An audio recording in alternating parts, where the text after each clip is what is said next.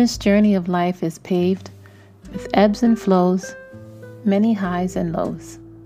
We often trip over stumbling blocks that seem almost impassable.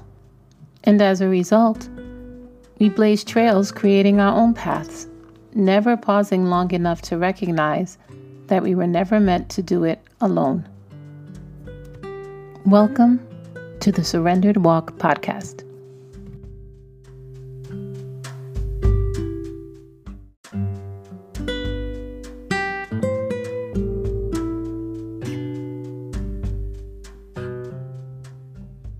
Hello, Surrendered Walk family.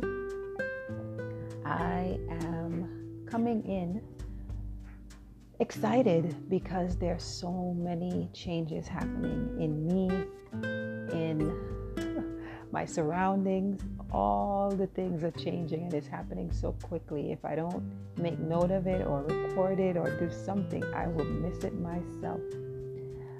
I hope you guys had a blessed week and are as grateful as I am to have made it to the beginning of another one. God is truly good to us. As you notice, today's podcast topic is entitled Choose Carefully. And the reason why I decided to entitle it that is because I have been looking at Instagram affirmations and quotes and kind of have been leaning on them for validation and vindication of my emotions instead of really going to the Word of God. Or I should say, in addition to going to the Word of God. And I noticed something which I know was Holy Spirit led, that a lot of the affirmations and quotes on Instagram are kind of geared to pull us in a negative direction, but in a very, very subtle way. And I know a lot of people might think, gosh, there you go, Monique, reading into things again. But I really don't think I am. I believe the Holy Spirit truly did reveal that to me because of an actual post that I put up and had to take down. But I decided to give an example of one of those quotes that I came across that led me to have the thought that the enemy can use a lot of these affirmations to keep us in our sins, honestly. And I wanted to run it by you and then talk about it a bit, kind of dissect it and just kind of go through why I believe it's that way and why I caution you to choose wisely what you repost and what you post. Let's talk about it. So I was going through my Instagram page, and I came across a young man who really touched me with what he was saying. And I really was ready to just repost it until I was stopped by the Holy Spirit to give more consideration to what exactly I was about to post. And what he said sounded a bit like this. He said, you know what? Some people only know what they knew about you. KNEW. They have no clue what's actually new about you. NEW.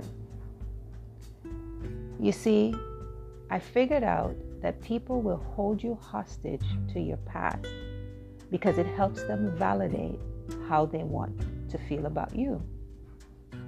And to be honest, it helps them really validate how they want to feel about themselves. Either way, can I give you some advice? He asked. He said, grow. Grow at such a rate, so fast and so much that your past becomes irrelevant. And anybody who chooses to see you from your old scope, they become just as irrelevant. Now, if I had never mentioned anything about this quote or what he said, this message of encouragement, it probably wouldn't even stand out that something negative happened in this quote. But as I was reading it and I was agreeing with all the things, I was like, yes, because this kind of rang home to me. I feel like it explains just kind of what is happening to me in this season. But at the very, very end of it, it says they become just as irrelevant. And that hit me, because as a Christian, it's not my place to think of anyone as irrelevant. So what I wanted to do today is to go through this with a fine-tooth comb and just break down why I said what I said.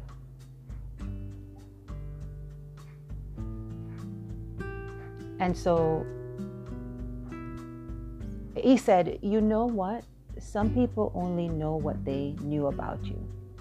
I really get that, because it's true. Sometimes you do something wrong over the course of a relationship. In my case, at the beginning of my marriage relationship, I really didn't know how to speak to a man. I grew up with a single mom. Even though I saw my dad on weekends, he was mostly at work when I was over there. And so I didn't see that dynamic play out too much. And when I did see a dynamic between a man and a woman, it was one of aggression, and the woman was the one who had dominance. So here I am, newly married, with a husband who's somewhat compliant. I found that as to be a weakness in him, and used it to my advantage, and would talk to him anyhow, and just really, really set a terrible stage for my marriage relationship. And over time, over years, almost 18 years now married, I believe my husband struggles with forgiving me for that, right? And I saw where how should I say this? I realized that he struggles with forgiving me because it's hard. It's his ego and all of those things that were broken and stepped on and all of those things. But I would often wonder, when are you going to get over it? It's time for you to forgive me. I've already asked you for forgiveness. What's the problem? So when he mentioned this line, when this gentleman mentioned this line, I was like, yeah, like, you're just judging me now based off of what you knew. I'm not that person anymore. And so the next line made even more sense to me, because then he said, they have no clue what's actually new about you. I have changed, and I don't need someone to tell me that I've changed. I know, because I can measure myself against the Word of God and see the transformation that God is doing in my life. But because my husband has not yet forgiven me, he is not able to see it. And he's still waiting for that old Monique to come back. Oh, she's only changing for a short period of time. The old her is going to rear her ugly head any minute now. So because of that unforgiveness that he is not able to yet let go of, he doesn't even see the new me. So can you now see why this was something that I wanted to post right away? Then he went on to say, you see, I figured out that people will hold you hostage to your past because it helps them validate how they want to feel about you. Guys, I was like, does this man know my heart and my mind? Because I would often think he's choosing to feel that way about me so that his actions can be validated and he can do whatever he wants to do. Because if he forgives me and looks at the new me, then he has to do what is required, right? So all of these things will go through my head, and I was like, you want to hate me. You want to not forgive what I'm asking you to forgive, because you have grown comfortable with the feelings and the emotions that you've built up over time. Now, I don't know if that's a judgment. I don't ever want to judge anyone incorrectly, but by their fruits you will know them. And so whenever my husband would respond or bring up my past, I would know that this was the case. Anyway, and then he goes on to say, and to be honest, it helps them really validate how they want to feel about themselves. So it's kind of the same thing, just said differently. It's how they want to feel about you, but it's also how they want to feel about themselves, because it validates what they do, their actions and behaviors, or so they think anyway. And I pray this is making sense. He goes on to say, either way, can I give you some advice? And the advice he gives is to grow. He says, grow at such a rate, so fast and so much that your past becomes irrelevant. And that's great, right? He's telling you to grow, continue to change. If you feel that your past is no longer something that controls you or directs your life, then keep growing, get better, do better, right? And we have to also even be careful in that encouragement, because what kind of growth? Sometimes we think growth is a good thing, but it's not always. Have you seen vines running beautifully on a plant or on a tree, and it looks so lush and green and vibrant, but it's choking the life out of that tree? So growth isn't always a good thing. But he cautions them to grow, or cautions us to grow, and to grow at a pace and at a rate that's so fast and so much that the past becomes irrelevant.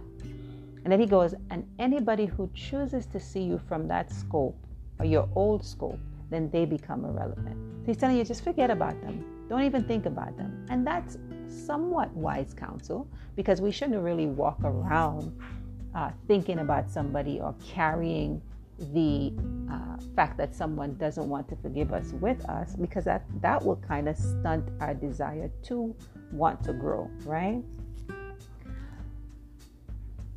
When I really, really assessed this, it just helped me to understand that before we can check off an affirmation or a quote and say that I agree or subscribe to this train of thought, we really have to check ourselves.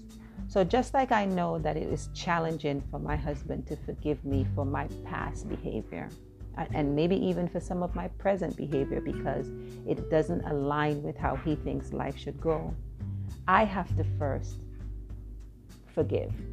And so I am not happy with where my relationship is, where my life as far as marriage is concerned is going right now, but I've forgiven my husband, and there are areas where I'm still struggling to forgive him all the way, but I'm turning it over to God, surrendering that area for help, because I'm human and I have some things that I just can't understand or wrap my mind around. And so the first thing that I will choose to do when I'm looking at anything is to make sure that I have forgiven myself, right? And then, because, in God's word, it says, if you forgive others their trespasses, your heavenly Father will also forgive you. But if you do not forgive others their trespasses, neither will your Father forgive your trespasses. That's Matthew 6:14 and 15. So you want to make sure that you are void of harboring any ill feelings towards anyone. And then once you've forgiven yourself, there is a sort of a kind of a heart transplant that takes place. You can't do anything in and of yourself that's good. It takes the Spirit of God and the Word of God to birth a new creation, which is you believing that God is capable. And because we were dead in our sins with no hope of resurrecting ourselves, right? And God gave his life, right? And has given us the Holy Spirit to enable us to walk this walk. So our hearts has to be renewed and changed so that we can continue looking positively. So this is why we can't ever see anybody as irrelevant or forget about you and I'm not going to think about you. And we can't look at people in that way. We can leave them alone, mind you, because if someone doesn't want to be bothered with you, you can't force them, but you have to be very careful. And we have to recognize that forgiveness is unconditional. By that, I mean, God forgives us. And he doesn't hold our sins against us. He sees us as having Jesus's righteousness. So if you've forgiven someone and they haven't forgiven you, what can you do about it? All you can do is pray that God convicts their heart to repent. And then ultimately, you just have to let God take care of it. I guess in conclusion, I would say that, many people are troubled by the belief that they've never been forgiven for something, even though they've asked for the forgiveness. And years have passed, like my situation, when the original grievance occurred. If we're going to forgive others, we must first forgive ourselves, like I said. And after we've forgiven, what we know is our part, or is the thing that offended us, then we have to go ahead and leave the rest in his hands. If someone doesn't forgive you, you don't automatically think of them as irrelevant, or you don't just cast them out of your life. You set up the necessary boundaries, but then you allow the Holy Spirit to constantly keep you having positive thoughts about them. Exude the fruit of the Spirit: love, joy, peace, long-suffering, kindness, gentleness, goodness. All of those fruit are what you have to bear if you ever have to deal with this person. Sometimes we don't ever have to talk to that person ever again, because the season of them being in our lives has passed.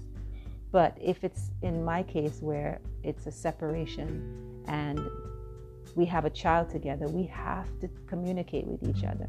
And so if there are things that are unforgiven on one side and not on the other, and all of these things are looming in the relationship, there has to be some sort of connection to Christ to get you through that.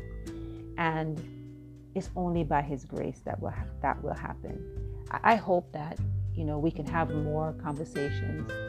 Maybe I'll call them Moments with Mo, where I just kind of muse over something that I see that strikes me as interesting, and I see the enemy in it, even though it's meant to be for good, because that's how the devil works, right? I am always on the lookout for ways to not let him in. And so if you weren't looking at it this way, I pray that you let me know. If you don't want any more like this on the podcast, I won't do them. I'll just muse over them on my own. But I just wanted to come in and just remind you that we have to be careful how we choose, because not everything that appears good is good. I am hoping that you enjoy the rest of this week. I pray that the Lord goes before you and make all of your crooked places straight. I pray that you will be blessed in all of your endeavors, and whatever you put your hands to, you'll do to the best of your ability. Remain surrendered. We're living in a time where things are changing and moving rapidly. And if we're not paying attention, we will miss out on the biggest event of our lives. Smooches.